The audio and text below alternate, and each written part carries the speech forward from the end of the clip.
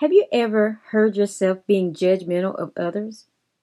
Have you ever been judgmental toward yourself? Do you want to live in a brighter future above where you are now? Then it's time to receive revelation from Here Comes the Judge. Hi, this is Leslie V, and you're listening to Motivation Meditation with Leslie V. Thank you for listening. If you haven't subscribed, sign up today. Every Monday, I'll have a new motivation meditation to encourage you throughout the week. Also, I would like to invite you to catch up or revisit past recordings. Let's get started with Here Comes the Judge. Here comes the judge. Here comes the judge. Here comes the judge. As the judge entered the courtroom, people rose. As the judge sat down, the people sat down too. They presented the case. They gave the verdict. The sentence passed as guilty or not guilty. The case was over.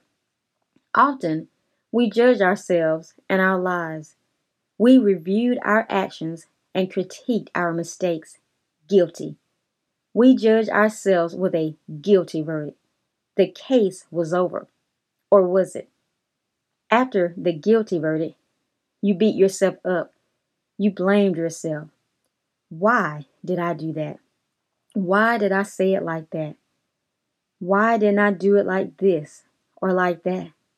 Why didn't I get that right? Why did I eat that last piece of pie? Why did I write that on my Facebook page? I got it. Over and over I said to myself, my time management issues are terrible. I worked, took classes, and wrote.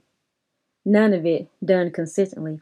I had a lot of judgment against myself about it.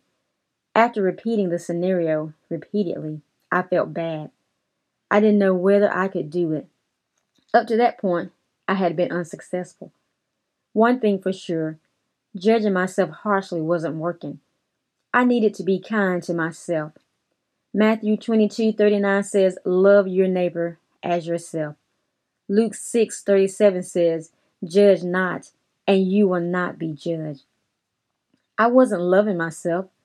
I was judging myself. If I did that to myself, I would judge my neighbor. What an interesting revelation. I didn't want or need that. I wanted to love myself and others. I wanted to not judge myself harshly. I wanted to love my neighbor. What should I do? When I receive interesting revelations about myself, I pray. I write in my journal. I make time to talk to God. I knew He wouldn't judge me harshly. I knew He wouldn't condemn me. He knew me before I knew. He had the answer for my problem. Sometimes our biggest problem is trying to take everything on ourselves. We forget God knows more than we do. We struggle repeatedly with the same old problems. We go around the same mountain repeatedly. We mess up, then we judge ourselves. When will the madness stop? Can you identify any area of judgment you make against yourself? Are you willing to get off the hamster wheel? Are you ready to let go of the judge in you? Are you willing to pray about it? What's one thing you can do this week to stop the judgment? Take some time to do some homework. Meditate on scriptures in this podcast. Set aside time this week and seek God in areas where you have judged others and yourself. Ask Him to show you how to move past the judgment. Ask Him to show you how to love your neighbor as yourself. His grace is sufficient for you. Do what He shows you to do. Take some time to write any revelation you receive. Take it to God in prayer. Ask Him where you can benefit in this world. Invite Him to use you. My desire is to motivate you to find your purpose in life and fulfill it.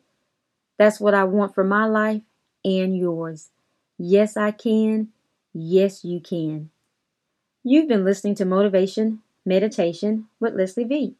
I'll be here every Monday, motivating and encouraging you. Drop me a line and let me know how this has motivated you to find your purpose in life. Let me know how you're challenged to walk in your divine destiny. Drop me a line at lesliev@kingdomrock.org. If you haven't subscribed yet, sign up today and share with a friend. I would like to give a shout out to Rhonda, who gave me the idea for this topic. Thank you for listening, Rhonda. Yes, I can. Yes, you can. God bless you. In Jesus' name.